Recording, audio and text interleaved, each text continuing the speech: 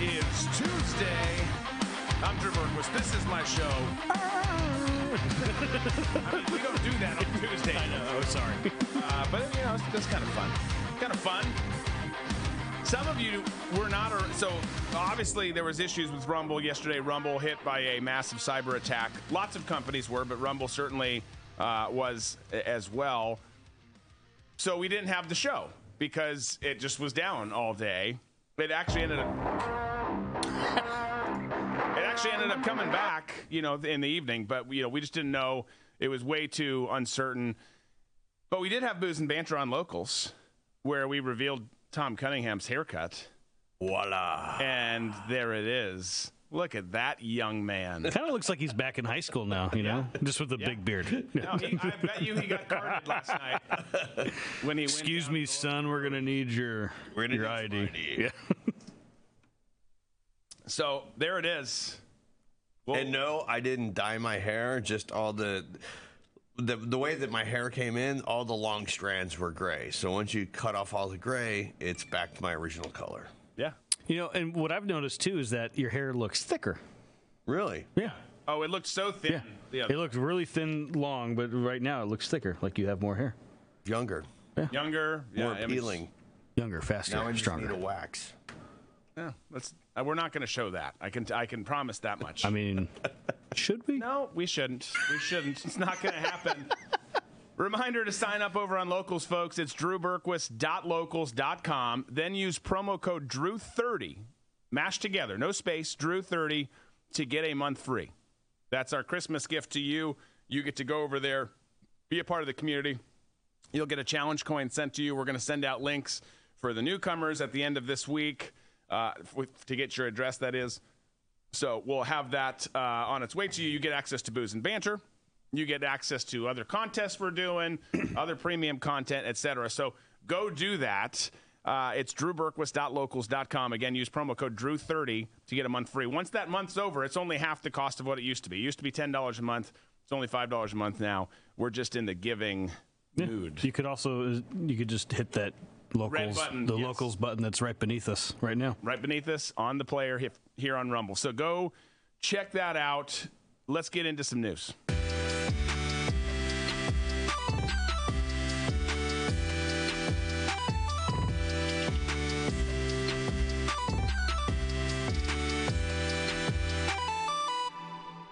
So we talked on Booze and Banter yesterday about Biden. We shared a clip where he's 300 billion, trillion, million. Yeah, but just throws a bunch of numbers out. Obviously, that's not surprising from this dude. But he had another. I mean, he just kept going with his week. I figured it out last night. He's trying to be like one of those auctioneers. 300 million, trillion, yeah. But he was just really slow about it. He's got to pick up his speed. You got to go fast. You got to have a little twang in your voice. You got to have all of that. He's got none of it. But he continued his week of gaffes and lies. First with this one where he kind of does his little half jog. He's at a fire department. And he does his little half jog on. And then, like, says something like, I mean, I don't even know, like, what he's saying. But listen, it's in the background. There's some weird noise coming in the audio here. That's not us. That's just the Biden administration. Take a look.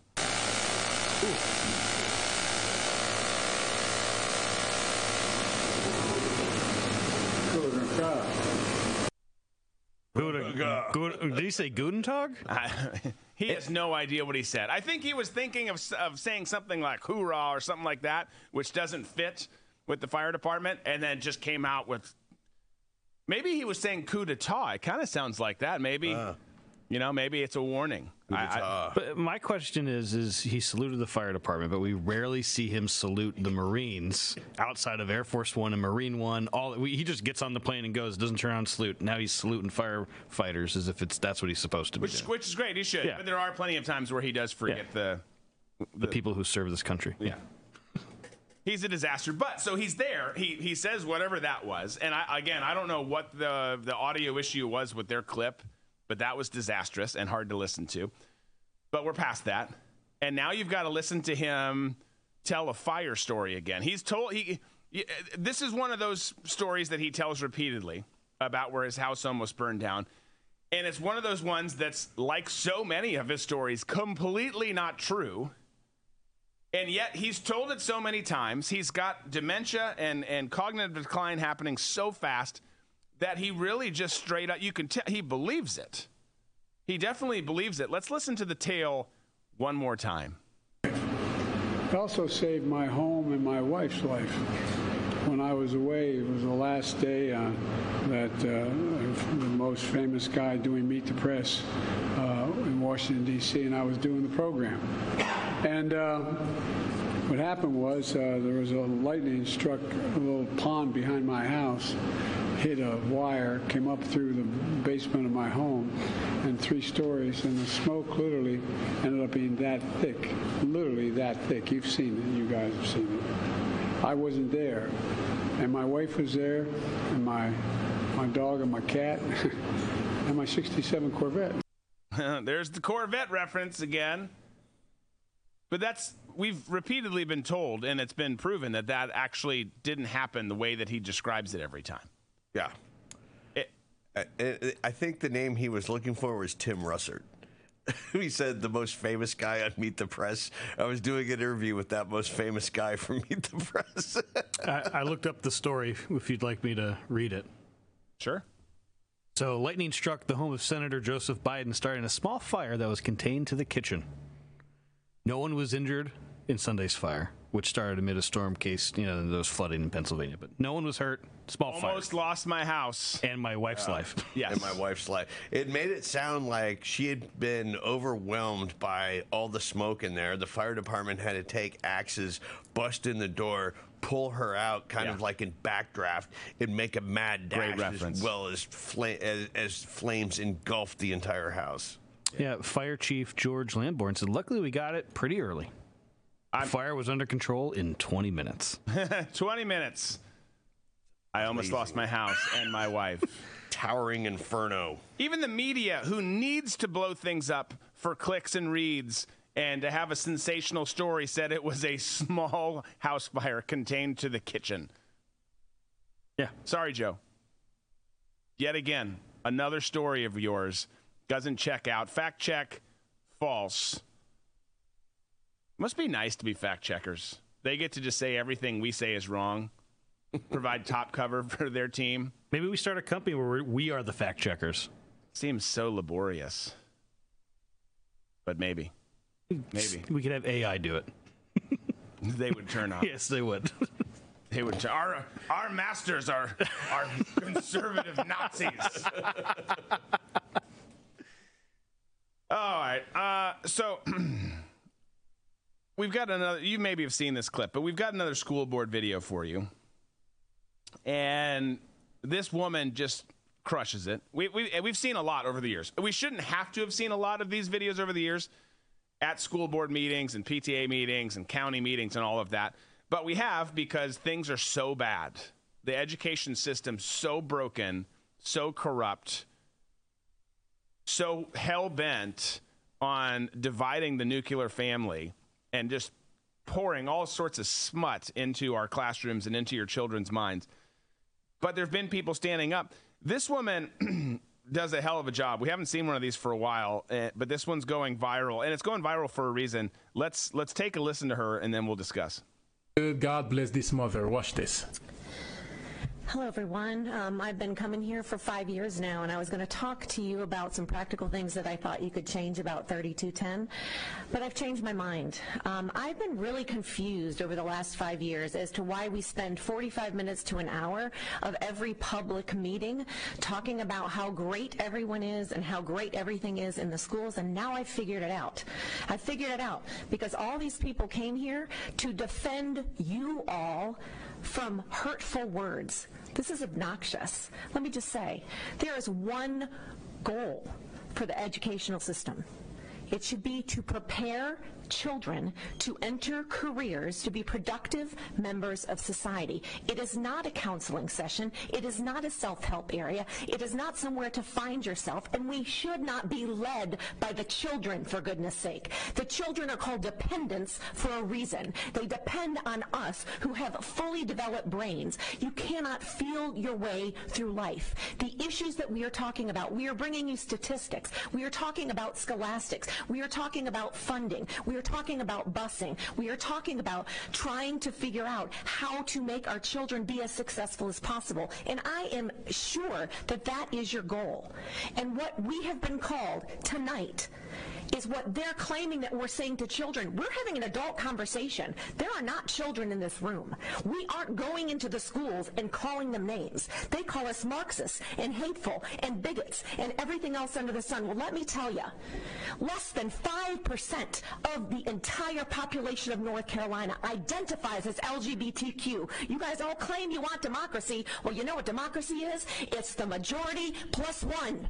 It's 50 plus 1. You know what? More than 50% of the people in this state claim that they believe in God, Almighty God, who made us male and female, God who made marriage between a man and a woman, God who said that we must protect our children. The fact that we can stand up here and we know, we can brag about all of the wonderful graduations, but we know the statistics. 50% of children did not pass their end of grade tests. What are we celebrating? We have children coming up here telling us how horrible the mental health crisis is. Why? Most of us went to public school, and all of our peers are not in mental health crises. We have to ask ourselves, what are we doing to our children? I'm going to say we are discussing things with them that they are not emotionally, intellectually, and morally able to handle. That is what is causing the anxiety. That is what is causing the depression. That is what is causing the confusion. We need our children to be able to be children, to be able to be innocent, to be able to enjoy childhood and not know all of the drama and all of the difficulties in adult life. That is what we want. We want our children to be able to read and write and to think for themselves, and we demand that the children who fear God are protected in your schools.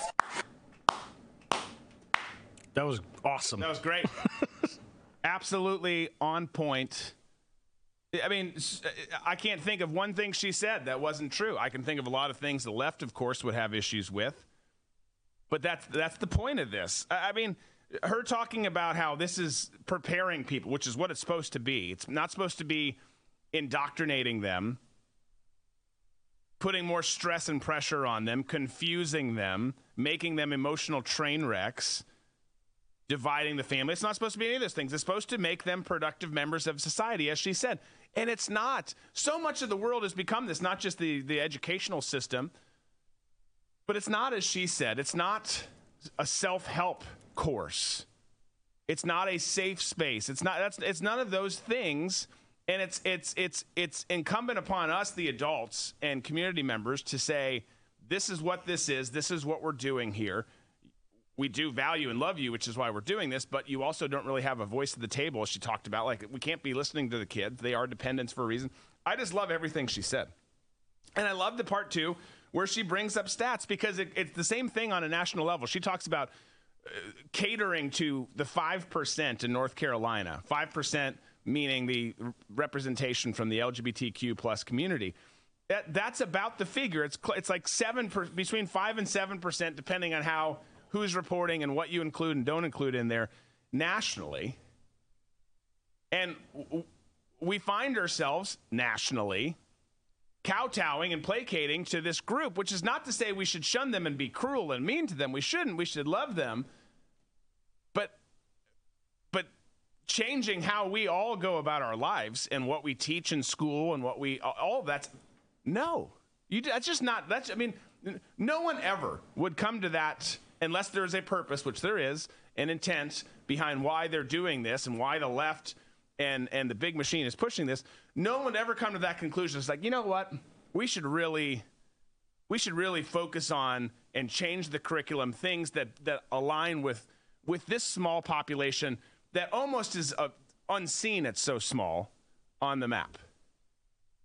Yeah, well, we've entered the fourth industrial revolution, and what we're seeing now in school is a twofold agenda that they have. It's more about conditioning and indoctrination than it is about educating. And the reason I see it as being more about conditioning and educating is to dissolve the family unit, just as the Democrats did to the black population in the 1960s. That's the goal that's happening now. Mm-hmm. The powers that be, the permanent Washington, need to have division in families. So that way the government becomes the surrogate parent. And when it comes to educating kids, it's with the advent of AI, you don't need to teach kids things. I think we do. You think we do. But for them, for permanent Washington and the globalists, they just want people to fit into certain categories and just be under some sort of control where they just act accordingly.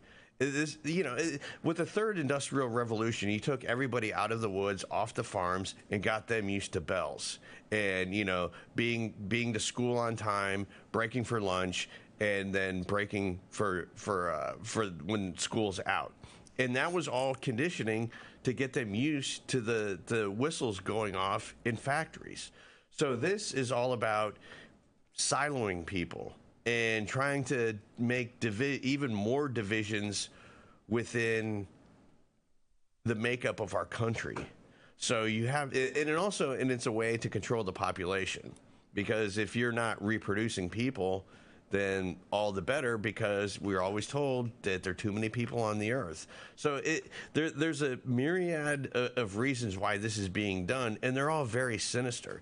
The biggest thing that the government and the globalists want is not for people to think for themselves, just to do as they're told. And you have to have this kind of brainwashing that's going on in schools right now to say, oh, you're a victim.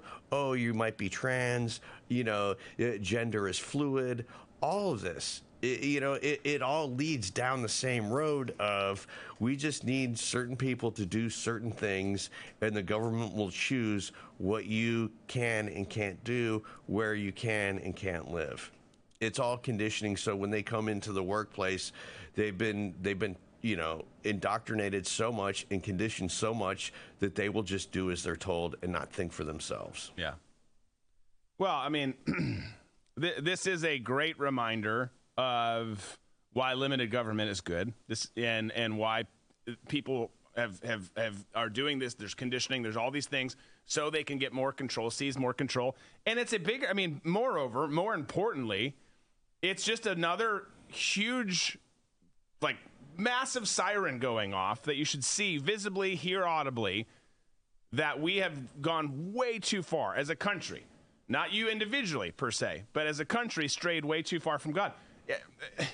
You look at the issues that we're being told we're all wrong on, despite Scripture being very clear on all of these issues, and you feel like you're taking crazy pills, but it's just a great reminder of, hey, you guys, I've seen how this one ends, and I not me, but I know, because we've been given this playbook, what's right and what's wrong, and I know that what's best for our country or any community or any person is always going to be in alignment with God, and right now we're not. And it's really scary to me, not just because of I've got 4 kids in school, 2 homeschool, two still in the public system, but at young ages in a safe spot. But it's terrifying to see all of this, but it's terrifying on the bigger level of just how out of whack we are as a country. And you've got people fighting, and I don't know where that person stands spiritually who just spoke, that woman who did a hell of a job. But you've got people fighting back, and you've got people saying and acknowledging. It's not like I'm the only person, this is the only show that's saying, hey, we've gone a little too far off the course here. But the only way you can describe what's happening in this country is spiritual, because it's the types of things we're talking about are just next level wrong and evil. Oh, I mean, I was just looking on X today, and there's pictures that are being shared all over the place with the state capitol in Iowa having a satanic shrine. Right. You know, I was in the airport maybe 4 weeks ago, and I see this guy come cruising down in the terminal wearing a shirt that says "Hail Satan" on it. So it just we're seeing it everywhere, and it's becoming more prevalent. And for some reason, that seems to be like the cool, hip thing to be into is devil worship. And a world is not going to survive if that's what your default is. Yeah, 100%. Well, and remember, I mean, I think you guys all know that with the whole thing that happened in the Pride section with Target, they hired a known, like, prominent Satanist to design all of that stuff. Yeah. I mean, what we're pouring into not just our kids, but our communities, man, it is just, it's absolutely insane. Well, there's a reason why our founding fathers put "In God We Trust" in the nation. Like, it was a part of the thing. They trusted in God. Not all of them were believers, but they knew that we can't trust in a man to run and rule our country. We need to trust in God that he's going to give us the guidance to move forward the way we need to for this country. Yeah. And that's gone away. They took prayer out of schools. All these things, it's gone. I mean, look at this. We see a lot more people openly worshiping Satan. We see, on TikTok, it popped up and then went away, thinking that Osama bin Laden was the good guy. And now we see people looking at Hamas as freedom fighters. Right. Everything is upside down. It is. We are totally in the upside down world, which is bizarro world. Yeah. It's so freaking strange. Well, someone who at least speaks on a platform of faith and says it's important to him, I hope it genuinely is the new Speaker of the House, Mike Johnson. We were going to get to this yesterday before all the stuff happened with Rumble. But Mike Johnson has been saying that impeachment inquiries, not an impeachment per se, but impeachment inquiries are ramping up and it's time and the evidence is there and yada, yada, yada. Well, he sat down in a diner on Fox and Friends this week and described in a response to the interviewer how it's still going that way, but how he takes it very seriously. And I have a different take, slightly different take, I will say. Maybe not slight, but a different take than he does. Let's listen and then we'll discuss. Speaker, let's pick up on what we were just hearing from Pete. This inquiry is underway. They're voting this week to have an inquiry. Some of the folks in this diner say there shouldn't be an inquiry of Joe Biden. There should be an impeachment proceeding. You would say what? Well, I would say we're the rule of law team, and we have to be very deliberate and careful about that. I've said several times, and it's true, that next to the declaration of war, I think impeachment is probably the heaviest power that the Congress has, the House specifically, under the Constitution. So we have to be very methodical and careful and follow the facts. Where they lead the impeachment inquiry is the next necessary step, because the White House is now stonewalling our investigation. Okay. I know as conservatives we're all about the rule of law and order, and that should be the case. I'm not disputing that. Laws should matter. Actions have consequences. Justice should be served when it all that fits the bill.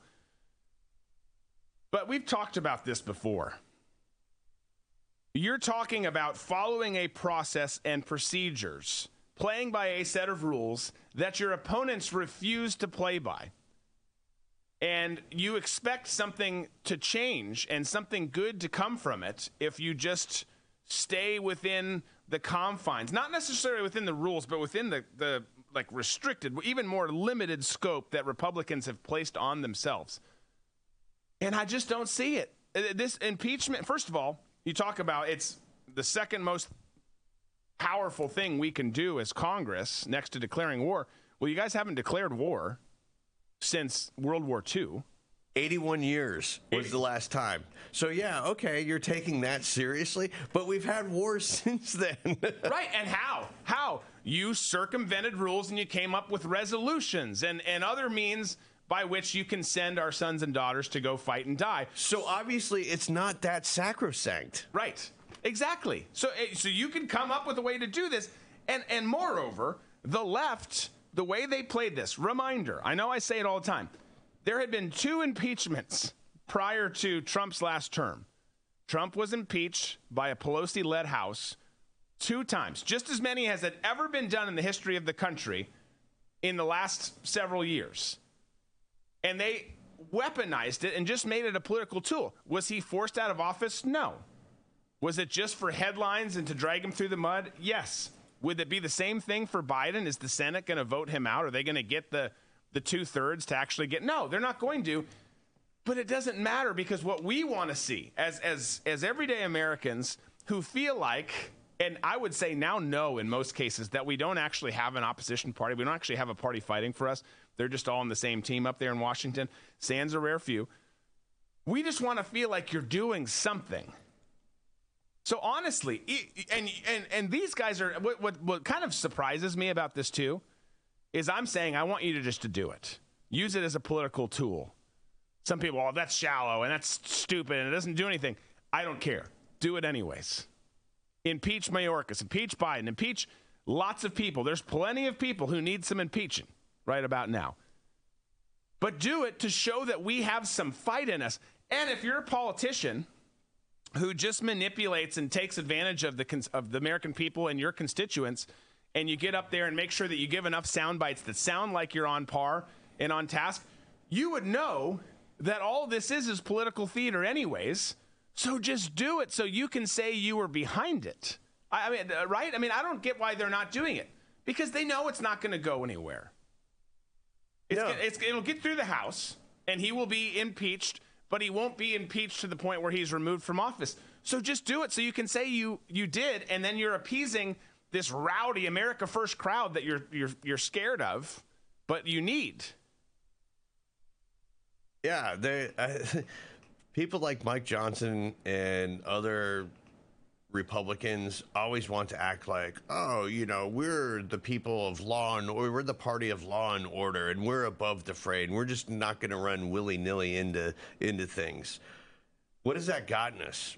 It hasn't gotten us anything. It's gotten us the Republican Party going along with the Democrat Party. And how has that worked so far? It's worked terrible for all of us. Yeah. There isn't one good thing that has happened with this coalescing of the uniparty. We're the ones who bear the brunt of everything bad. So at least go out and try fight a tenth as hard as Democrats fight. Just show that fighting spirit. If not, then what's the point? Right. Yeah, and a lot of us are at that point, sadly, where it is kind of, you feel that way, at least, of what is the point at this, given surrounding government, surrounding our political culture in this country, and all the division and all of that. Not in terms of faith and everything like that. I'm not telling anyone, to be clear, to give up on life and your family and all of that. You shouldn't. Right. You should charge ahead positively and figure out ways to make things better for your family and your community and all of that. But when it comes to the Republican Party and any so-called fight back against the left, who doesn't play by the rules and goes hard to the hoop all day long, every day, all year long, you get to that point. It's like, what is the point? Like, these people don't do anything. So, and that sounds, well, you're admitting that it wouldn't actually accomplish anything. It wouldn't accomplish anything in the sense that he's not going to leave office. It would show your people, your constituents, the voting conservatives in America, that you're trying to do something. Because it's impossible. Man, I can tell you, I know I reference it all the time, but when you're fighting extremists, over the course of the global war on terror, the rules of engagement and all the things that you could do at the beginning of a war, always have fun at the beginning of the war, because it changes and goes south quick after that. So get your fun out. But the rules and how you can operate change drastically, to the point where you're handcuffed almost everywhere you turn. And the enemy, extremists in the case of global war on terror, uniformless, ID-less, all of those things, people who are fighting and doing crazy-ass stuff to ensure that they kill you, which is their life's purpose and goal. It's really tough when you have your hands tied behind your back to fight people who are that ardent and are willing to do anything and everything and think outside of the box. That's how it is here. The left does that, and our side takes this approach of, we're going to do it on the up and up, and we're going to do it by the rule of law, which, again, you can stand within the rule of law and still be more aggressive. But we're going to take that tact and hope it works well. How has that worked for us? It hasn't worked, and it's such bullshit when the Republicans say that, because they're the ones who are like, we don't torture. But you know what? Uzbekistan does, and so does Egypt. So we're gonna, we're gonna push our torture onto those guys and let them take, the people that we capture. It's ridiculous when they try and make this argument that somehow they are, the keepers of the rule of law. Right. All they're doing is getting bitch slapped every single day. And for most of us, we're sick of it because we have nobody advocating for us. Yeah, exactly. No, we do feel lost, abandoned, all those things. And it's and you look around and you see the greatness this country has to offer. Yes, we're seeing some difficult times right now. We've got some division. We've got some serious culture war stuff going on. But it's still worth fighting for. And then you see no one fighting for it. It's like, seriously, you're just going to let this go? Because at the rate we're going, if you're not going to fight back in a meaningful way, politically speaking, that is, I'm not talking violence here, you're essentially just saying, okay, you take it, have the country, mold it, shape it, shift it, however you want, because that's how we all feel. Meanwhile, we're screaming in the background like, bro, yeah, pass the ball, do something. The Republican parties are the Ellis from Die Hard. When Hans Gruber and all the terrorists come in and take over Nakatomi Plaza, he's the one telling, John McClane's wife to turn himself in, and then goes in and it's like, you know what, I'm going to negotiate. That's what I do. I do multi-billion-dollar deals every day for breakfast. And then he goes in there and gets shot in the face. Yeah. That's what the Republican Party is. Hans. Booby. Yeah, every single time they go in there. They're that oily and that kind of just like limp dick people that have no backbone, that think that they do, and they're like, I've got this, and go in and then just get totally annihilated. Yeah. Meanwhile, Joseph Takagi, admirable man. Yeah. You're going to have to kill me. Yeah. It's a rough time of year for all of us. How was that for a reference for you? That was a great. I like that you worked it in there. I really did. We don't have enough Die Hard references in life. We just don't. Disco sent me a picture last night of a great Christmas ornament. Yeah. It's a little mini version of McClane, in the vent with a lighter. It's a Lego. It's all made out of Legos, so he's got the lighter in the air vent. It's fantastic. Come to the coast, have a few laughs. It's great. It's absolutely great. So something we talked a little bit about last night on Booze and Banter over on Locals. Again, you can sign up for Locals, get a free month at drewberquist.locals.com. You can use promo code DREW30 to get that free month. But we talked about how Alex Jones was reinstated on X. And just to kind of rehash this a little bit and talk about it, because I think it is important, this is a great win. People on the left obviously losing their mind. Oh my gosh, you let that far-right neo-Nazi terrorist on Conspiracy theorist. You let him on there. But as we've said on the show before, Joe Rogan said again, I think it was this week that he did, like, look, man, here's the deal. I'm not some big Alex Jones fan. I don't watch his shows. I don't like his presentation style. I don't dislike the guy. I have no relationship with him. I don't hate him or anything like that. He's just not my cup of tea. I know he's a lot of people's cup of tea. And then I know there's a lot of people who absolutely loathe him and want him dead for his takes and views on things. But the last time I checked, it's slipping out of our grasp a little bit. America's a free country, which means you can say and think what you want. You can do what you want to a certain extent, knowing that there are, of course, consequences. But in terms of speech, you're allowed to say what you want. And then also, and we talked about this last night, he's right a lot of the time. He's dead wrong on some stuff, to be clear. Sandy Hook, some other stuff, but he has the right to say those things, as dumb as those takes are. But still, 7-8 times out of 10, he's been right on a lot of stories. So, and even if he wasn't, let's say which is a better percentage than I think most people give him credit for. Even if he was 0 out of 10,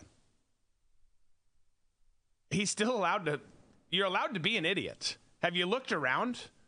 We have so many loud idiots, some of which have hundreds of thousands, if not millions of followers.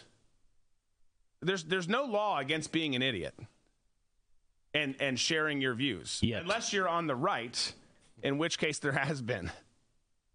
So I think this is a great victory. I really do.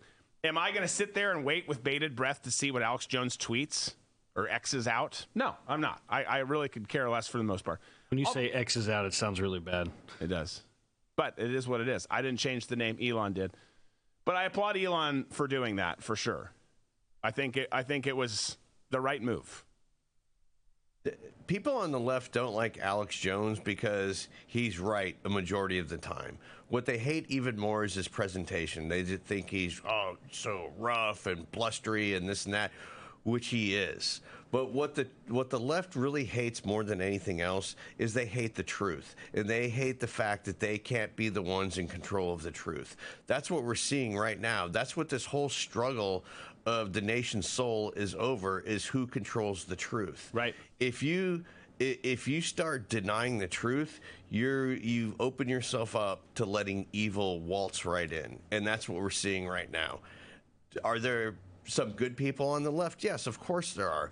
But the people who are really pulling the strings right now on the hard left are as evil as human beings that the planet has ever seen before.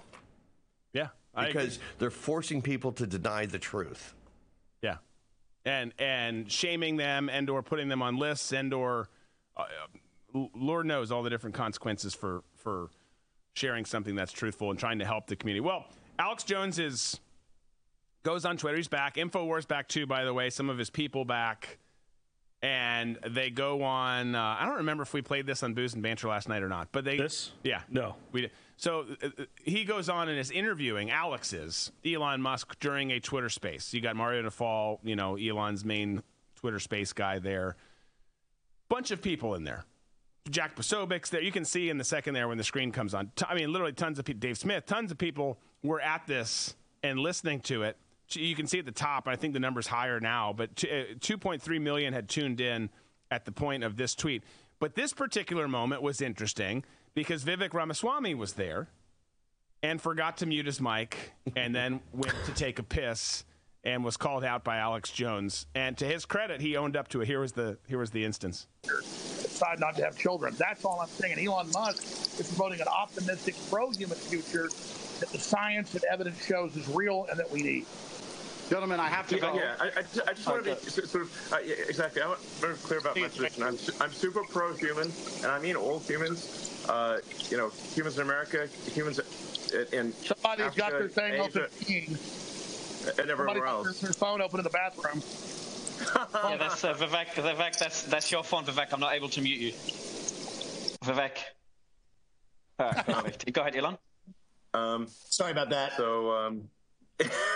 Well, I hope you feel better. I feel great. Thank you. Sorry about that, guys.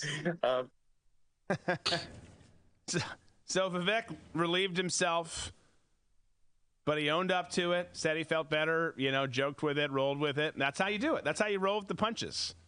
A lot of people would just vanish from the space. Yeah. I lost connection all of a sudden. But he lived up to it, owned up to it, which is one of the reasons why he is very popular. Not specifically because he was urinating during a Twitter space, but who knows? Because he just comes off more engaging than a traditional politician.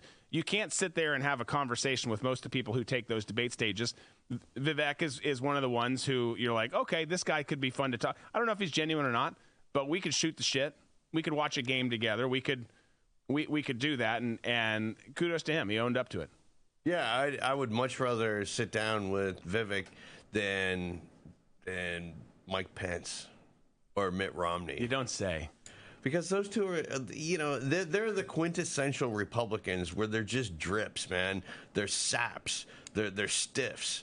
They have no personality. They have no edge to them. And for so many years, that's what the Republican Party was. And then Trump comes along and upsets the apple cart and upsets those jerks.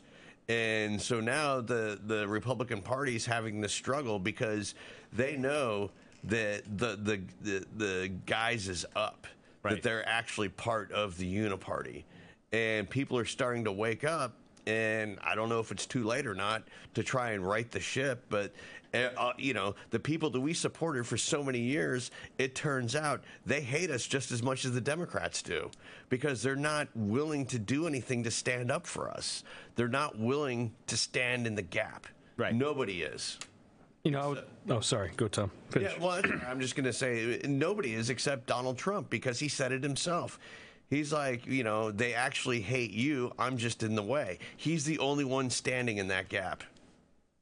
Well, I would say he's the only one with a big platform standing in that gap. Yeah. I mean, there's a few more, like Eli Cranes and the Annas of the world. Yeah, they are standing in gaps too, but he's standing in the biggest gap. Yeah. No, agree. I was thinking about this clip earlier today. Vivek could have said, "Sorry guys, I was pouring a drink."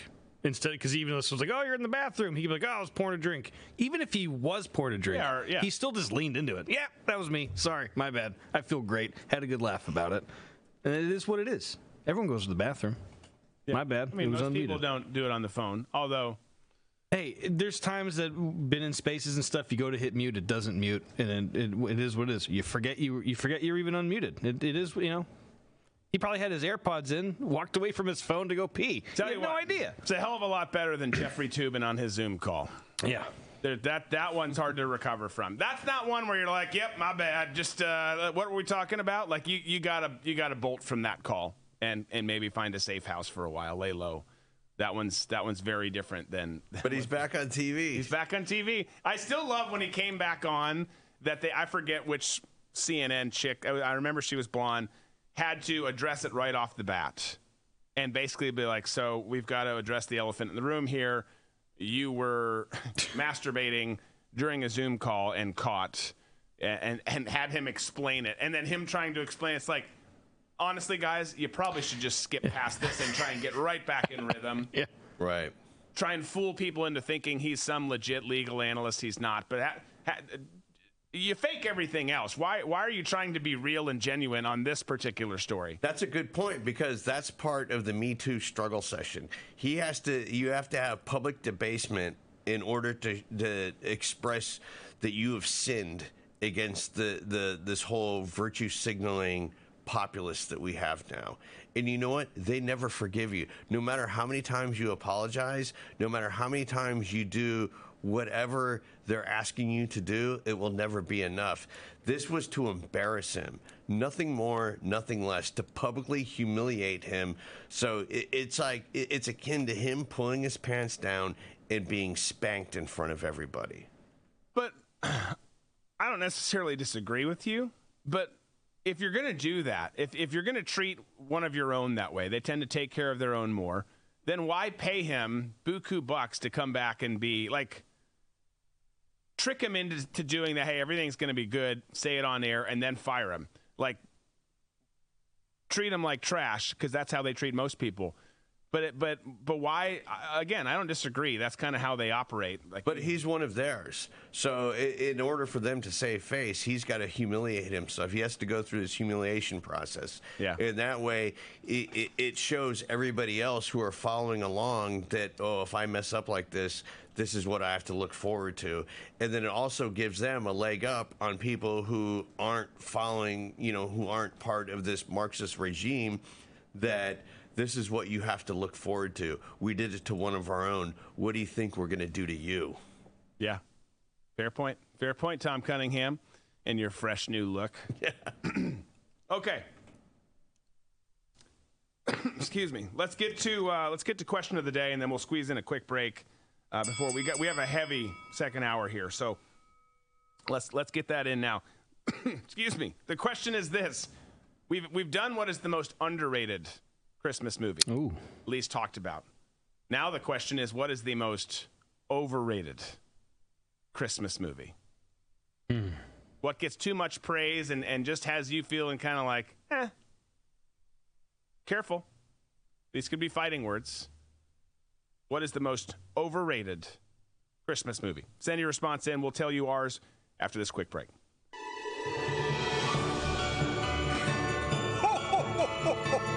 Merry Christmas and Happy New Year!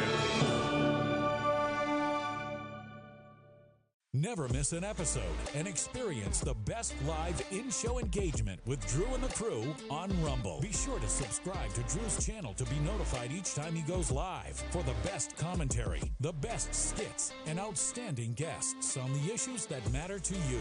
You can do so on the Rumble app by searching Drew Berquist, then click subscribe, or by visiting rumble.com/Drew Berquist on your web browser.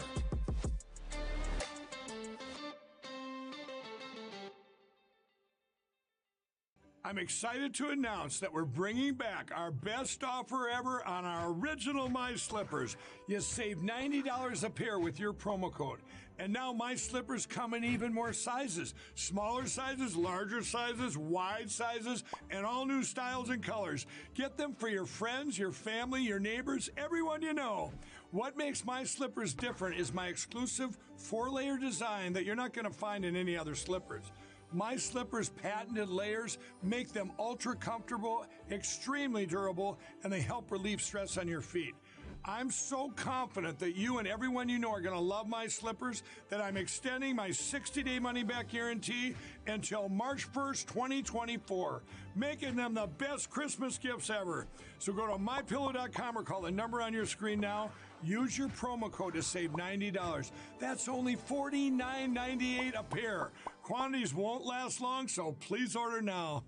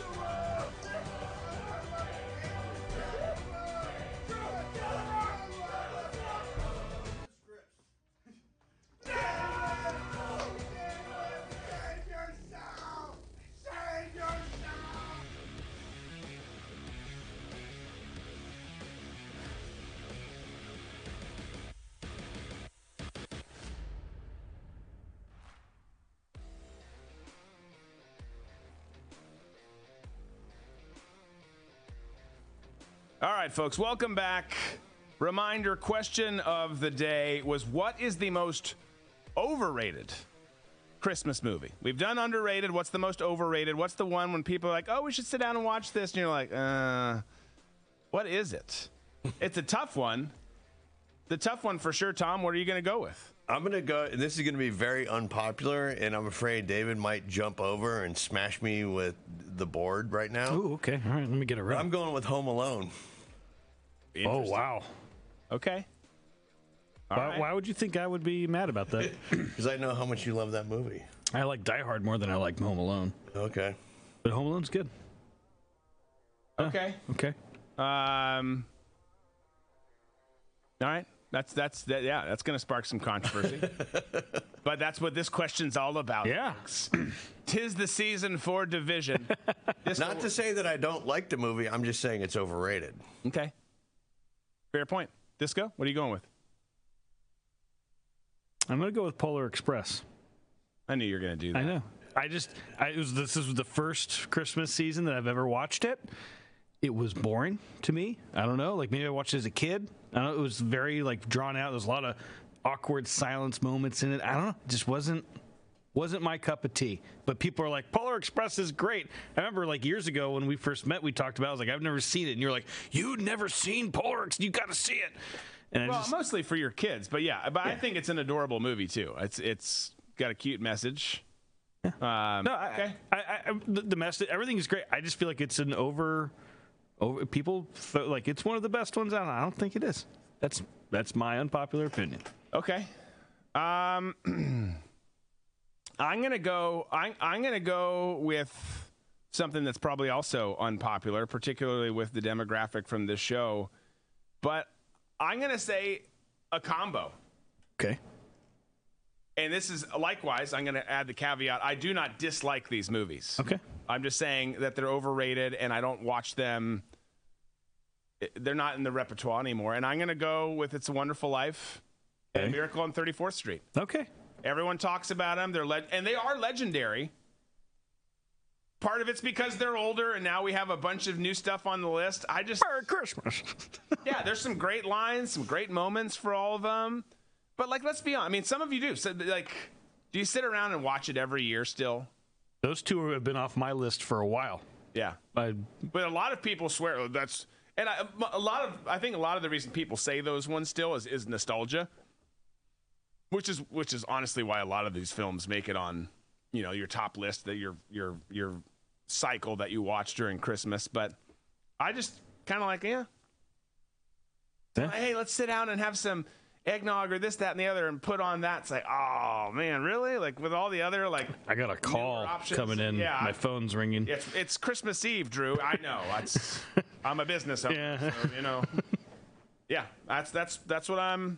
How do you feel about It's a Wonderful Life, Tom? It's a classic. It's an undeniable classic. Absolutely. But I'm with Drew. It's not one of my favorites. I don't think it's the quintessential. For me, it's not the quintessential Christmas movie. Yeah. If I could have Elf, Bad Santa, and Die Hard on a loop the entire month, I would be happy. It'd be good. Yeah. So you don't work in Christmas Vacation anywhere? Occasionally. I mean, I like that one too, but not as much as those three. Okay. I like it. I like your loop. That's a good loop. So I forget who it was. Yes, I think it was Houston who sent a comment in, not the city. Someone on Houston, we have a problem. Answering the most underrated movies. You can comment on the show afterwards, obviously. And it was Bad Santa and Badder Santa was the response we got there, which have some hope. I mean, those are funny. Yeah, I mean, Bad Santa, it's a dark. It's dark. Yeah. It's definitely dark. I mean, it depends on what you're going for, right? I know it's involving alcoholism, theft, orphan. Yes. Sex. I mean, you got it all in there. You got it all in there. Okay, keep sending your responses in. By the way, last night on Booze and Banter, we were talking about when you stopped believing in Santa Claus, so you guys can have that banter, if you will, in the chat room as well. We were all in the 1st to 3rd grade range, give or take. Brothers and other kids and people like that in school. Not brothers for me, but other people in school start to really kind of change things there. But a question I was thinking about last night, Tom, did you just decide to stop, or did you find out? That was, to me, I feel like you'd be the one that's I figured it out. I think I had an idea, and then I believe it was a kid in one of my classes who confirmed that. It's actually your parents. I love that you're going to a kid. Look, I need some advice. Johnny Texaco says... Well, I went to another kid. My brother was a bit older than I was, and we'd go to Fleischman Park for all our baseball games. Well, his games. Mine were at a different place. And I remember going to one of his games, and you'd hang out with other kids and everything. And it was that time where you're, trying to figure out sex or whatever. And I'll never forget, I went and asked this one kid where babies come from. And he was 2 years older than I am. He turned out to be a Navy SEAL and had, a pretty stellar career as a SEAL.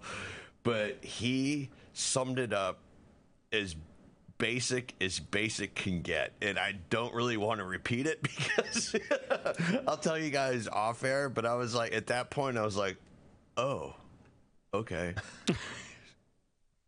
All right. There you go. There you have it. But yeah, when it comes to asking kids, that's how, I never asked my parents about sex or anything even remotely related to it. It was like, you know what, I'll just find out because I don't have that awkward conversation. Is that why you always have a car battery at the bedside? Car battery? You just asked a friend. I was trying to make a joke, but okay. Yeah, that felt flat. You didn't lean into it, Tom. Damn it. So again, hit that like button, folks. Make sure you're subscribed here on Rumble. All those things help. Keep engaging in the chat. We talked a little bit about that. I don't remember if we played this clip either. It's not that we were drinking a lot on Booze and Banter. No, we talked about this. We did not show the clip. Okay. So CNN, new poll. CNN new poll has Trump up. By the way, Trump up in Iowa as well in the GOP primary. Things looking better there. There's some question, and it's not over yet. There's in short time here we'll find out for certain, but looking good there. And then CNN has this poll that has Trump up over Biden big in both Michigan and Georgia. Take a listen. 5 a.m. here in Washington, where we have new CNN poll numbers this morning in 2 critical battleground states. The news is not great for President Biden and his campaign. The numbers show Donald Trump leading in both Georgia and Michigan. In Georgia, a state Biden carried by a very narrow margin in 2020, registered voters say they prefer Trump over Biden by 5%. In Michigan, which Trump won in 2016 but Biden carried in 2020, our poll now showing Trump 10 points up. Note that a full 10% of those polled in each state say that they wouldn't support either candidate. Trump's margin over Biden is significantly boosted in both states by people who say they did not vote in 2020. These less engaged voters favored Trump by 26 points in Georgia and 40 points in Michigan. Here to help. All right, so 5 point, according to this poll, and you should trust a poll about as far as you can throw Rosie O'Donnell, okay? But a 5-point lead in Georgia, 10-point lead in Michigan. Looks good. Lots of excitement there. And it makes sense for a lot of reasons. One, because people abandoned Trump because they were told Orange Man bad before.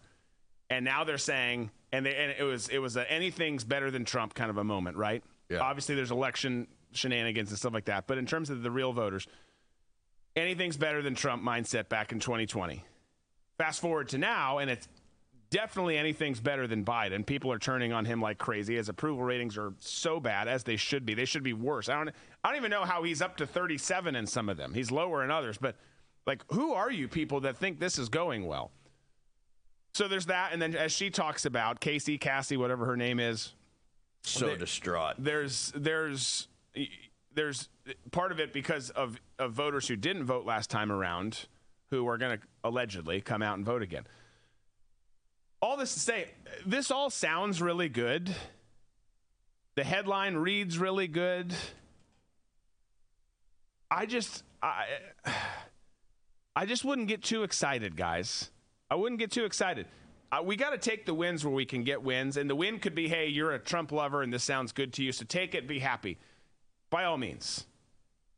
But don't count on this leading to, oh my gosh, those are 2 big states. You win Michigan and Georgia, and you're on a path to victory. I would just say not so fast, to steal Lee Corso's line, because you've got Jack Smith ramping it up, asking things to get sped up. You got the Supreme Court who announced its intention to fast track the evaluation of Jack Smith's request, which is a petition to determine whether or not Trump is immune from prosecution. If he's not immune from prosecution, he's going to jail and will not be the nominee. Period. So you've got to just it is a painful reminder to remember. But we get caught up, and you should soak in positive moments, and you should be positive and happy and joyful, particularly this time of year. But the other side doesn't. We talked about it in the first hour. The other side doesn't play the game the way our side does. And we don't really even have a side, so saying that is even a mistake. But our pretend side, our pretend party, doesn't play the game the same way. These guys cannot let Trump get into office. They just can't. They've made that clear. And it's been made clear by Republicans now, so-called Republicans. They can't let it happen. So if this goes through and he is prosecutable, I don't know if that's a term, but we're going to go with it, then you better be damn sure that's what's going to happen. And even if it's not, I still wouldn't rule anything out just because of how they play the game, how unwilling they are to lose, and how much it matters to them. There's some of us who are like, oh my gosh, we're in big trouble if we don't win this election as a country, and we are.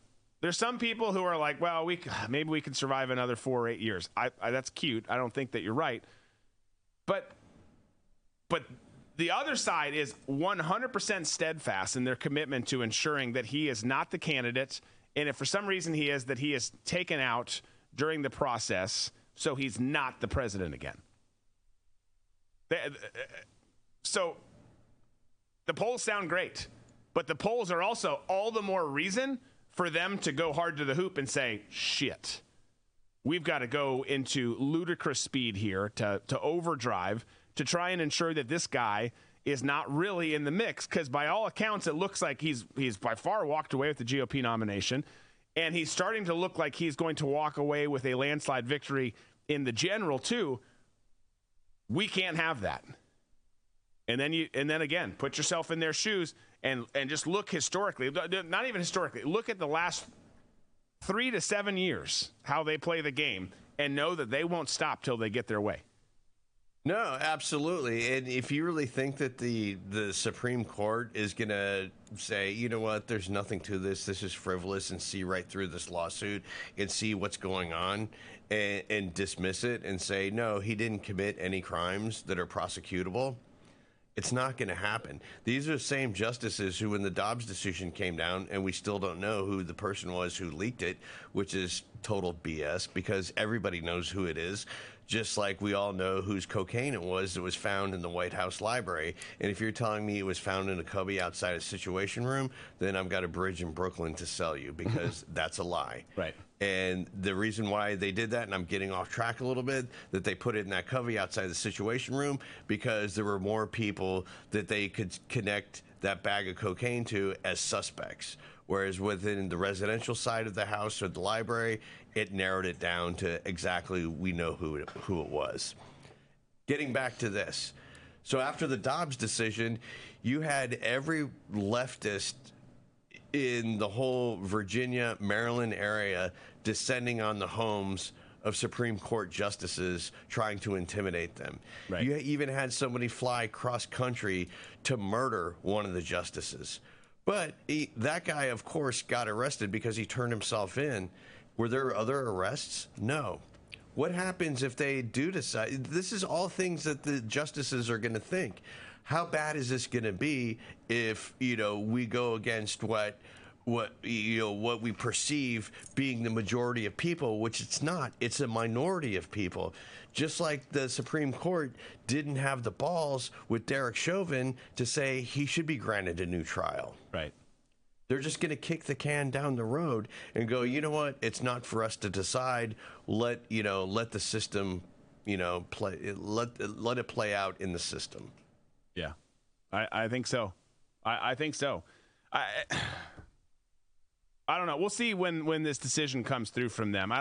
Fast tracking, what that actually means. We know that the trial date is March 4th.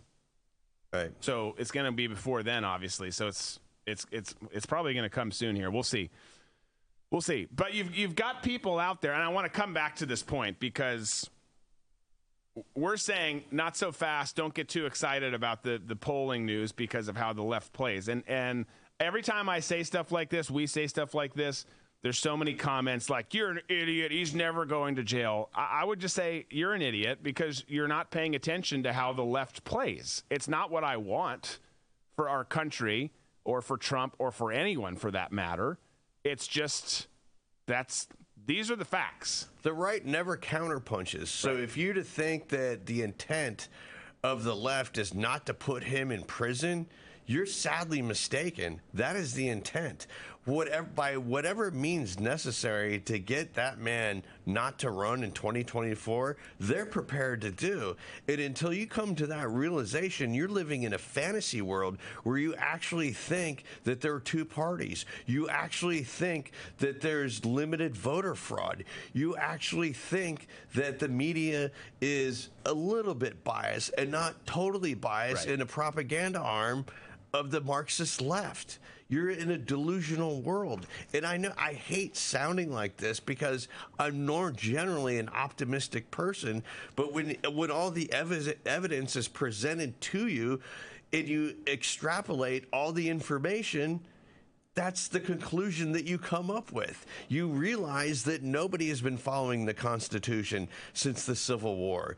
You realize that there have been devious things perpetrated by our government who have lied to us for the last 100 and some years. And then once you start understanding the bigger picture of what's going on and what the ultimate goal is to have this weirdo, world government, They can't. The process is already in motion. Yeah. It's going to be by the grace of God that it doesn't fulfill what I think is going to happen. Other than that, there's no the Republicans who are, the diehard, the McConnells of the world, the Romneys, even though Romney's not seeking re-election, they're perfectly fine because they've got theirs. Yeah. And so if there is this new world government, they're going to be a part of the bourgeoisie, and the rest of the peasants, they're just going to laugh at the peasants killing themselves. Yeah. There's your uplifting message. Merry Christmas, everybody. But I'm just trying to stress how hard the left is in what their goal is. I don't want to sound like a pessimist, but I guess I sort of am, because when you have one side that comes out and says exactly what they want to do, and then when you start asking questions and pushing back, oh, you're a conspiracy theorist, that's not going to happen. You're under the delusion that that our country, we share the same values. We don't anymore. We're like 5 or 6 different countries right now by the way people think and how they want to choose their lives. Right. So anything that has ever unified us in the past is gone. No, I agree. Look, I think there is a chance still that he could get through and get back in. I just think it's really small, and a lot of people are playing it like they play the polls, and they're looking at it like they look at traditional odds and everything like that. And those rules and norms just don't apply in the current world of U.S. politics. Those days are gone. I don't know if they were ever there, but they're definitely gone now. It does sound pessimistic, but it really is. We're at a point you got to prepare for the worst and hope for the best, and you got to know that the left and permanent Washington does not want, under any circumstances, President Trump back in office for 4 years. They want, at worst, their worst case scenario is we'll let Nikki Haley be president for 4 years, maybe even 8. But we're not going to let the other happen. Well, that was one thing. Last week I saw a poll on NBC where they showed the margin between Trump and Biden was smaller. It was like 5 points. And then it was Trump and DeSantis. He had him by Trump was ahead of him by 6 points. But then Nikki Haley was above Trump. And I feel like NBC's like, I don't know where they got the poll from. I'm like, are they just like, hey, yeah, see, vote for, even the left side media is going, vote for Nikki, like they're showing those polls when, like if she is up in certain states, it is, but we know that he has an over commanding lead, and they're even trying to shop that, like, go this way because he's going to be a dictator. Well, can I give an unpopular take here? I think that that poll is probably closer to the truth than a lot of people think, because you think of the fatigue that comes with both Biden and Trump. People, I know most of you here are diehard Trumpers. I'm not saying I don't like the guy either, but collectively speaking across the country, it's done to serve a purpose and to lead down a messaging and a narrative in an information campaign. But I also think there's probably some truth in that, if you're being honest, because there's a lot of people who are like, we're going to play this clip in a minute here of Bill Burr, who's like, seriously, are these the only 2 options we've got? And I think that there's a lot of people in America who feel that way. So you get someone else who's in, and then you add in the identity politics part with Nikki Haley, who, of course, we do not want here. I'm not for whatsoever, but she's a female. She's moderate, because she's essentially a Democrat. Yeah. But she's moderate, she's a female, and she's a woman of color, even though it doesn't appear that way, but that's her family lineage. That's her. So, I mean, you can check a lot of boxes, and then the other box that's just a big box for anyone to check is your name Trump or Biden? If the answer is no, I will, not me. A lot of Americans check that box. So I could see those polls being closer to the truth than any of us want them to be. It's why Biden won. A lot of people said it's not Trump. I'm voting for Biden. Yeah, absolutely. Absolutely. And I have family members who said that. I was like, I've talked about this before, but it's like, this is what's going to happen. And what I laid out for them is happening. And I'm like, and they're like pretending that it's not happening because they don't want to feel like they're wrong. Right. I hate that blind, like, no, you don't know what you're talking about. It's like, just go look at the facts and call me back when you're done having your head shoved up your ass. The border is secure. Oh, my gosh. Oh, interesting. Oh. Has anyone told the border? Yeah. I don't know. Well, it's interesting. Well, let's stay on this topic real quick. This kind of takes us a step back, and then we'll go forward again. But this was Bill Burr talking about it, and he actually makes some good points. Whether you like Bill Burr, don't like Bill Burr, whatever. It doesn't really matter. He is a funny comedian. I'll give him that. But he was on Jimmy Kimmel and said this, blaming the liberals for Trump's potential resurgence. Like, I know what I'm going to tell my kids when they get to a certain age. I really am. Like, I have it down about religion and people. Really? Narcissists, sociopaths, all of this type of stuff. Like, you want to see a great case thing on, like, narcissism. Liberals are so stupid the way that they handle Trump. What do you mean? You should shut up. He's a narcissist. Neutral energy. Yeah. You think he'd go away? You know what I think he was? I think he was a one-hit wonder. Right? He wrote The Twist. And then that was it. He was on the casino circuit, and then you idiot liberals wrote him Twist again when you indicted him. And now he's a martyr. And now he's coming back, Jimmy. The peppermint twist is back. He's coming back. It's going to be great for comedy. He's coming back. I can't believe, like, these are honestly going to be our two choices, because I really try to, with each thing, to try to be like, figure out who I'm going to, but I mean, it's got to be, I want somebody in their 40s, somebody that's going to have to live with their decisions. I don't want, like, you know, with any luck, they'll both die of natural causes before the election, and maybe you could get somebody that still has something to live for. Wow. You know? This year, you're not going to get a visit from Santa, but you are going to get a visit from the Secret Service. Why? I said died peacefully. Oh, you did? I didn't hear peacefully. I did. Oh, and then you threw that in. I must have thrown that in. Yeah. Bill Burr is here. He means no harm. Okay. So I'm sure a lot of people are offended because he wasn't supporting Trump there. But he's right. Having someone younger is better. And he's right. The left have just only propped Trump up more with their just visceral hate towards him and keeping him in the headlines all the time. Now, I would say he's comfortable with the system, comfortable in his thoughts that the system is quasi-fair in America, because he's assuming that Trump will get back in, which if it was a fair system and the left wasn't the vile creatures that they are and our government wasn't so corrupt and broken, that he would get back in because he's the leader of the most popular political movement in our country's history, arguably, or at least our lifetime. So, but as we were saying earlier, Bill, you're actually right on a lot of the points you made there. You're just forgetting the fact that the left isn't going to let it happen. Right. Which is a big omission. There's a possibility. Again, not trying to sound all Debbie Downer, but if you were them and you were that terrified, would you do anything and everything to prevent it, especially knowing that you don't have to play within the rules? Do we have any limitations on how we do this? No, we don't. Okay. Popular opinion would have moved on from Trump if the indictments wouldn't have come down. And with each indictment, he gets more and more popular. And one thing that most Americans have is a sense of fairness. When they feel like somebody's being piled on and gone after in a very personal way, then it's like they realize that the system is totally unfair. Right. And they're like, all right, well, if you're going to, persecute this person by malicious prosecution, then we're going to stick up for him. We're going to have their back, because if you can do that to him, you can do that to any of us. Right. And that's what that was the misstep by the left.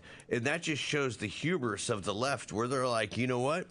We're going to demolish him. And part of demolishing him is also to demoralize his base. Right. And that's why it's imperative for them to put him behind bars and never let him run again. Yeah. Yeah. No, to me, I agree with Tom. We were taught at a young age to play by the rules. Whether you played in sports, you're at school, whatever it was, play by the rules. Now they're seeing the Democrats not play by the rules, and they're able to do whatever they want with Trump. And that's where there's people who may not be on Trump's side, but maybe Trump's up to something, because now they're not playing by the rules to get him to not be the next president or be the next nominee, whatever it is. And it's helping Trump. But the problem is it doesn't matter, right? Yeah. Because there's enough people aware, enough people that support him now to get him through if the system was fair. The problem is just that the system's not fair. They are waking more people up, but in turn, and it's waking even more people up because in turn, as a result of that, the left is having to come even more out in the open with their shenanigans and be like, all right, well, I guess we got to do this now. They're going to know that it was us. Well, it doesn't really matter anymore. Let's just do it. Well, yeah. All the stuff they said Trump was going to do. He's going to get us into the next world war. He's going to tank the economy. He's going to do all this stuff.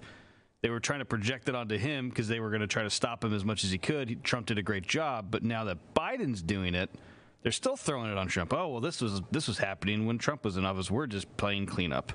You know, the economy was in a tailspin. It wasn't in a tailspin, but they can't even take credit for their own actions. Yeah, that's just where we are.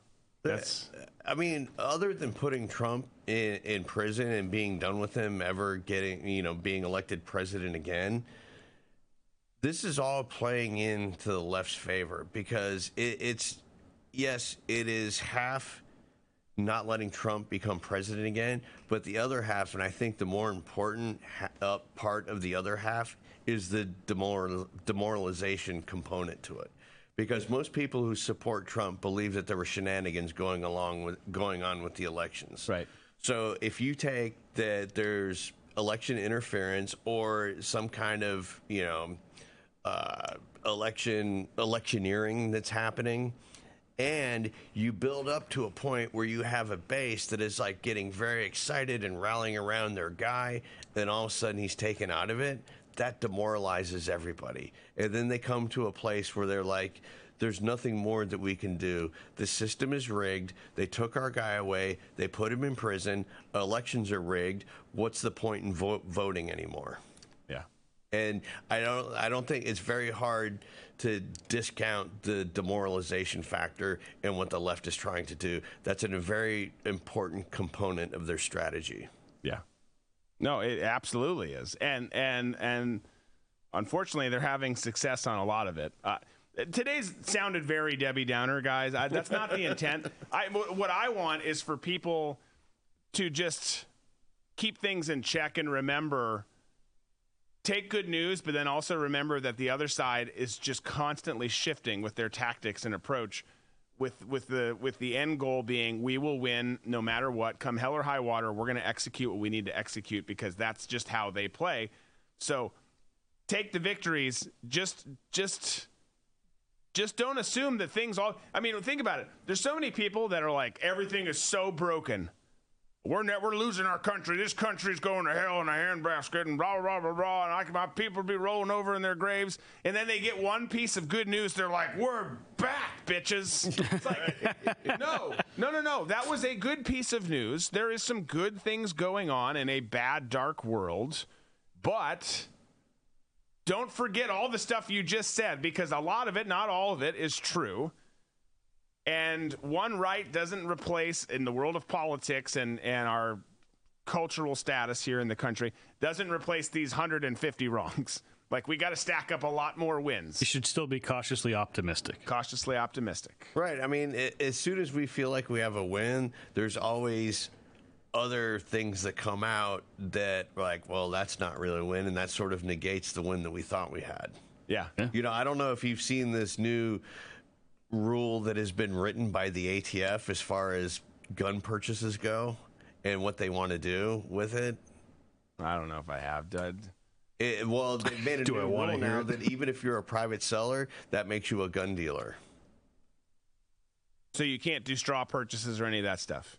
Well, like, I can't sell Disco a gun or you a gun because you're not an FFL license. Yes, yeah. Exactly. Okay. But that's not gone through.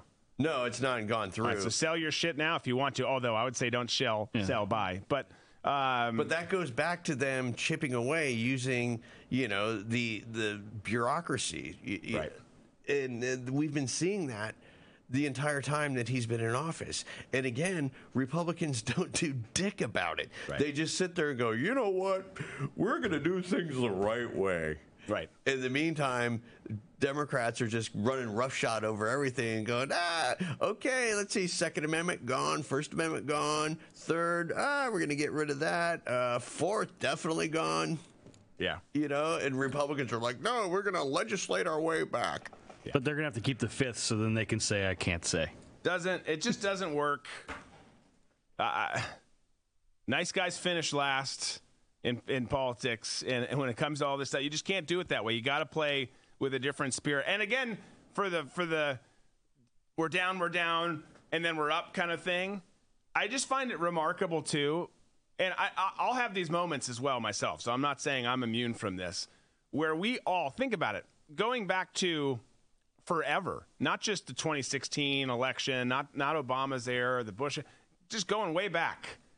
How many times have you as an individual, have we as a community said, you can't trust polls. Polls are bullshit. They lie to us all the time. They're just part of misinformation campaigns, which they are. And we always say that, and then we get some good news in a poll, and we're like, did you see the latest? It's like, yeah, like, fuck yeah, we're back, yeah. You wrote a essay on how polls mean nothing, and then one comes out that goes your way, and you're like, these things are amazing, and we're going to win. Yeah, well, keep it in check. But even just like without the poll, like when W got in, like, oh, we're finally going to have a president's going to get something done for us, and they got nothing done. Even when the Republicans had controlled the House, right? I mean, at that time, I'm trying to remember, and the Senate, right? Wasn't it Republican controlled then? I can't remember. No, I don't think so. It was under Trump. We had everything under Trump. But we still barely got anything done then too. It was like we got nothing. Yeah, it was awful. We got 20 years of war out of W. Yeah. And the Patriot Act. Yeah. Yay! Win! Let's get to some sports here. I'm ready to change the pace as we wrap up tonight's night. Let's do sports.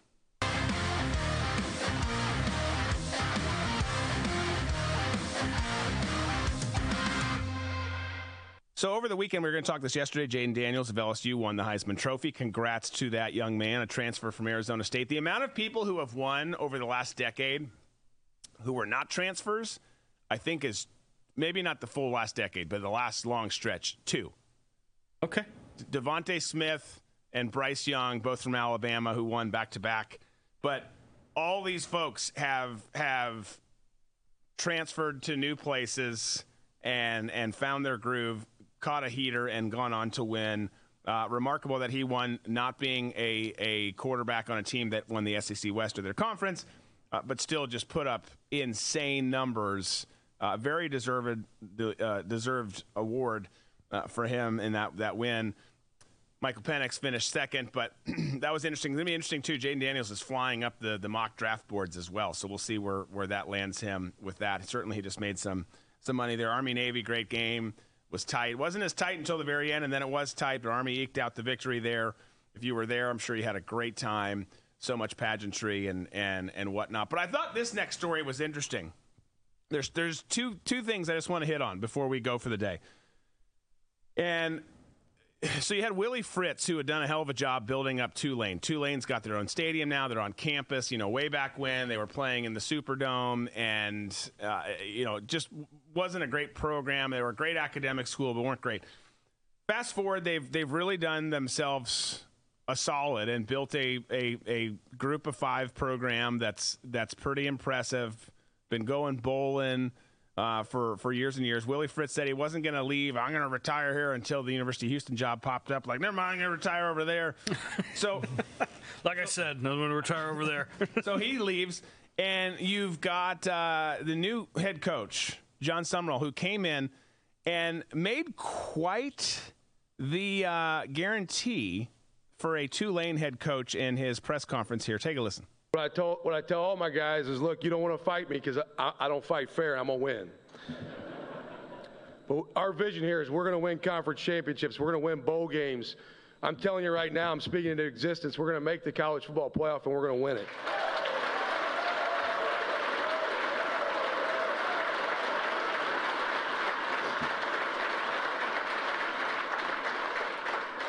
And we're going to sell out this stadium every time we play in it. We need your help. All right, you're probably going to sell the stadium out. I like his confidence. I like your confidence. But look, bro, John, let me just be real with you. We've been being real with people all day today. Apparently, this is just a truth session. You're not going to win the college football playoff. If this were 1975, I would say he might have a chance because him saying that would be like, the great underdog story of all time. They go undefeated, and there's a groundswell of support for them. Get them in the big game. They probably won't win the national championship, but by some luck and magic, they end up winning. Yeah. But it's not 1975. It's not. I could see them making the 12-team playoff with a great year, maybe, but that's still going to be a tough sell. And then you got to go through that gauntlet. The gauntlet that would be this year of all the teams who should be in if we had a better system. Man, I just don't see it happening, bro, unless they're able to really grow their collective and get a ton of money dumped into that for NIL deals. And they go like blue chip style, which there wasn't an NIL deal. Remember that movie? Yeah, it's going to be hard to, go against LSU in your backyard. Right. Yeah. Here's why you should come here, play in front of a smaller audience in a conference that doesn't matter. I know that's offensive to some people, but it doesn't. There's only 2 right now that matter. So most people are getting screwed by everything that's happening. But it is. And here's what we can pay you. Well, LSU pack the house. It's one of the rowdiest environments just down the road, and they can give me this amount of money, and I could win a national championship there. You're going to go there. You're going to get good kids at Tulane because there's more parity than there's ever been before in college football, which is one of the benefits of some of the stuff that's happening.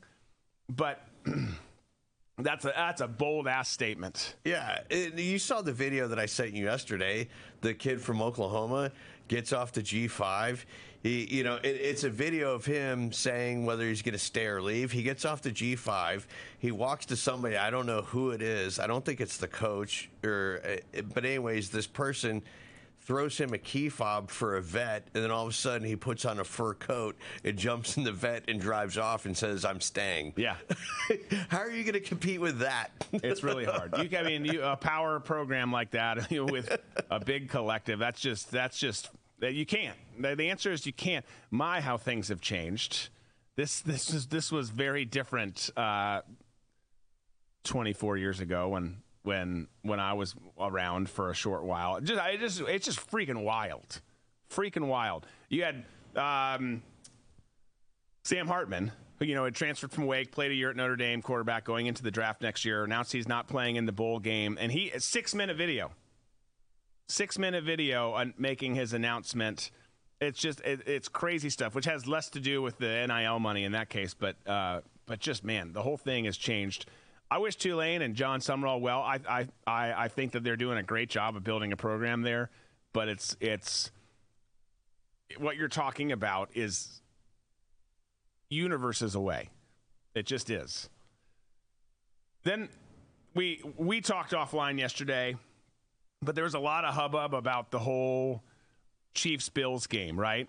And we'll just play this. Maybe just mute this and play this. But Mahomes was pissed over a call. You can see him here just losing his ever-loving mind on the sideline and yelling at the refs over the call because they said Kadarius Toney was lined up offsides. Had this amazing play. They're down to the Bills.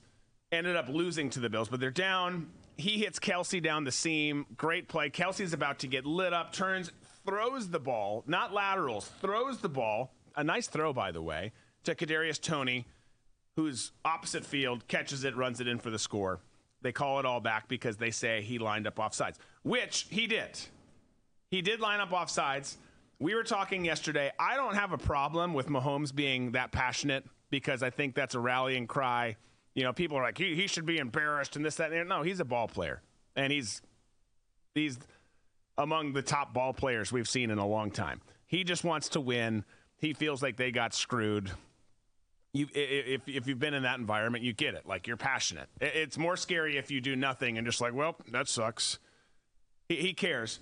But there was a couple interesting things. One, well, we'll do this first. When you go, if you're playing receiver, if you've played receiver or you played ball, you know this. When you break the huddle and you sprint out to your designated spot, whether you're an X or Z or wherever you're lining up. If you check with the ref, you get there, and then you look down to the ref and you say, I'm on the line, or I'm off the line. And there will be some adjustments. Hey, scoot back, whatever your number is, or scoot up, whatever your number is. So that check kind of occurs. It's kind of a safety valve to make sure you're set. And when you see the game and some of the footage and you see pre-play, he's definitely lined up offsides. However, the one thing I will say, it was still the right call. The confusing element, and one of the reasons the Chiefs are pissed, and I think rightfully so after this, is here's a fan who filmed. They're pretty much right on the line of scrimmage. And they film down the line. You're going to see Kadarius Toney come running towards you, look at the ref, and do the check on the line. And he's cleared, and then the flag goes out. So show this real quick. So there he is. You're going to see him line up. He's passed the ball, but did we already do it? No, not yet. Scroll back a little bit. So he's clearly offside there, but watch his left hand come out here. Okay, he just did. He already went back. But he goes over to the side judge there and gives him that hand. And then eventually he's called back. But you can see he's pointing there. So, again, you can also visibly see that he is offsides. Well, so my question would be to you is the orange marker the check for him, or is it where the ref is standing the check too? No, it's where the ball is. Gotcha. Where the ball is. Well, he's just doing a check with the ref who... Yeah, but what I would say, too, is that orange marker and the ref are... That doesn't mean anything. They're not lined up. No, he should have looked at the ball, but he looked over there, too, thinking, oh, I'm good. No, he looked over there to do this to the ref, because then the ref will say, scoot back, scoot up. Gotcha. Yeah. So all that to say, I mean, when you see that, and you see him actually do that check, now maybe the ref missed it, and he did it and was like, all right, I didn't get anything, so I'm good. There's corrections that need to be done all over the place. But I also see there was some intent there. So even though he was, in fact, offsides, he was doing things normally. Anyways, it was a contentious moment. Everyone's got their views on it. Mahomes has since come out and apologized for I don't know why. I don't know why either. It's like, bro, I'm sorry, and I shouldn't have been mad when I was greeting Josh Allen. He didn't say anything mean to Josh Allen. I listened to the whole thing. He just was still pissed. And you could see Josh was like, all right, man, patted him on the chest and walked off like, I know you're not mad at me. You're mad about the call. But I don't know why he apologized. But this was confusing to me, too. I don't think you apologize. You move on. But I saw this was a headline on an ESPN article. And I'm just going to read it to you. But it says, Chiefs won't give up on Kadarius Toney after penalty. What are you talking about? You know what? Sorry, you're fired. Wait, won't give up on you? Like, why is anyone from the PR office saying that? Coach, front office, whatever. Call it a fair call, call it a bogus call it whatever you want. But you're making it seem like he, raped somebody. Like, we're not going to give up on him. We're gonna be with him throughout the process as he fixes himself. Like, no, he had a play that he was offsides. He's a stud athlete. To me, it sounds like it's a miscommunication. Maybe someone from the Chiefs said to this person, we're not going to give up on talking with the officials to figure out what's going on. But then they took that as, we're not going to give up on him. I don't know. Who knows? Or maybe there's something going on that we don't know about. Has he made boneheaded plays in the past? And have his coaches gotten on him? Does it seem like he doesn't care? There's a lot of inside baseball we don't know about. Sure. It's absolutely. And to me, though, I just saw the headline. We're not going to give up. To be clear, too, I didn't read the full article. Right. So maybe there's some other elements that are hitting it. But it's like, after this, when everyone's talking about Kadarius Toney and this play and Mahomes' response and all of that, I just come up with ESPN, maybe it's just on ESPN, come up with a better headline. Right. But if you watch Kadarius on that play, after Kelsey receives the ball, he's just kind of dogging it. To him, the play's over with. He's like, oh, and then all of a sudden, the ball gets thrown to him and, he runs it in. But I kind of see both sides. I think that there might be something up with him that the coaches don't like. Yeah, maybe. Maybe so. If you watch that play and watch the ISO on him, it just looks like, he's like, whatever, the ball didn't come to me.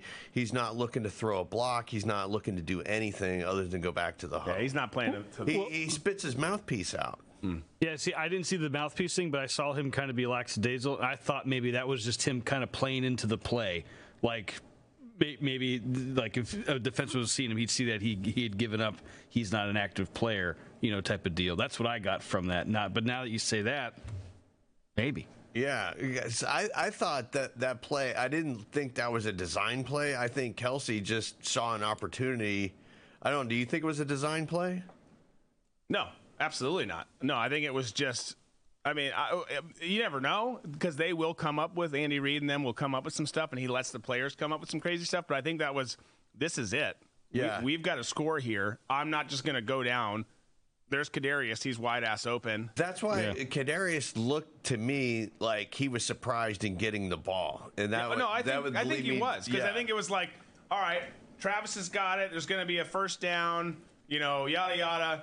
I'm done. You still play to the whistle. Right. And you're all – but I think that's why he was surprised is that's happening. And I pulled this up just while we were talking. Coach Andy Reid said Kansas City Chiefs won't be giving up on a wide receiver, Kadarius Toney, even after he made a costly mistake late in the fourth quarter of Sunday's loss. Says the thing I know is he makes plays. He makes plays when he has the ball in his hand, and that's important. He's a young guy. He doesn't have a ton of experience, but I think he's getting better every week. And then they talk about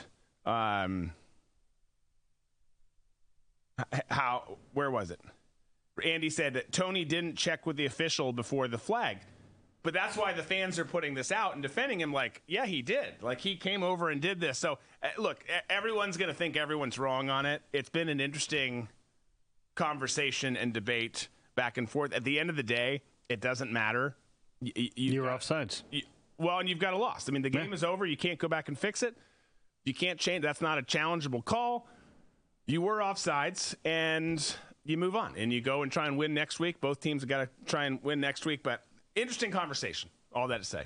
All right, folks. We're wrapping up. Tom's got to get his beauty sleep. I mean, that hair doesn't stay brown on its own. Yes. So it was a rough night last night with the Dolphin game. Yeah. Yeah, that was quite the comeback at the end there. Quite the comeback. Sorry. Both those games had great finishes. Not a great finish for Finns fans, but they both ended up being tight at the end there. Sorry for your loss. Go get some rest, drink it off, and we'll look forward to seeing all of you guys tomorrow. Thanks for spending time with us. Please hit that like button on the way out if you have not already. We'll look forward to seeing you tomorrow. Be safe, be smart, be free.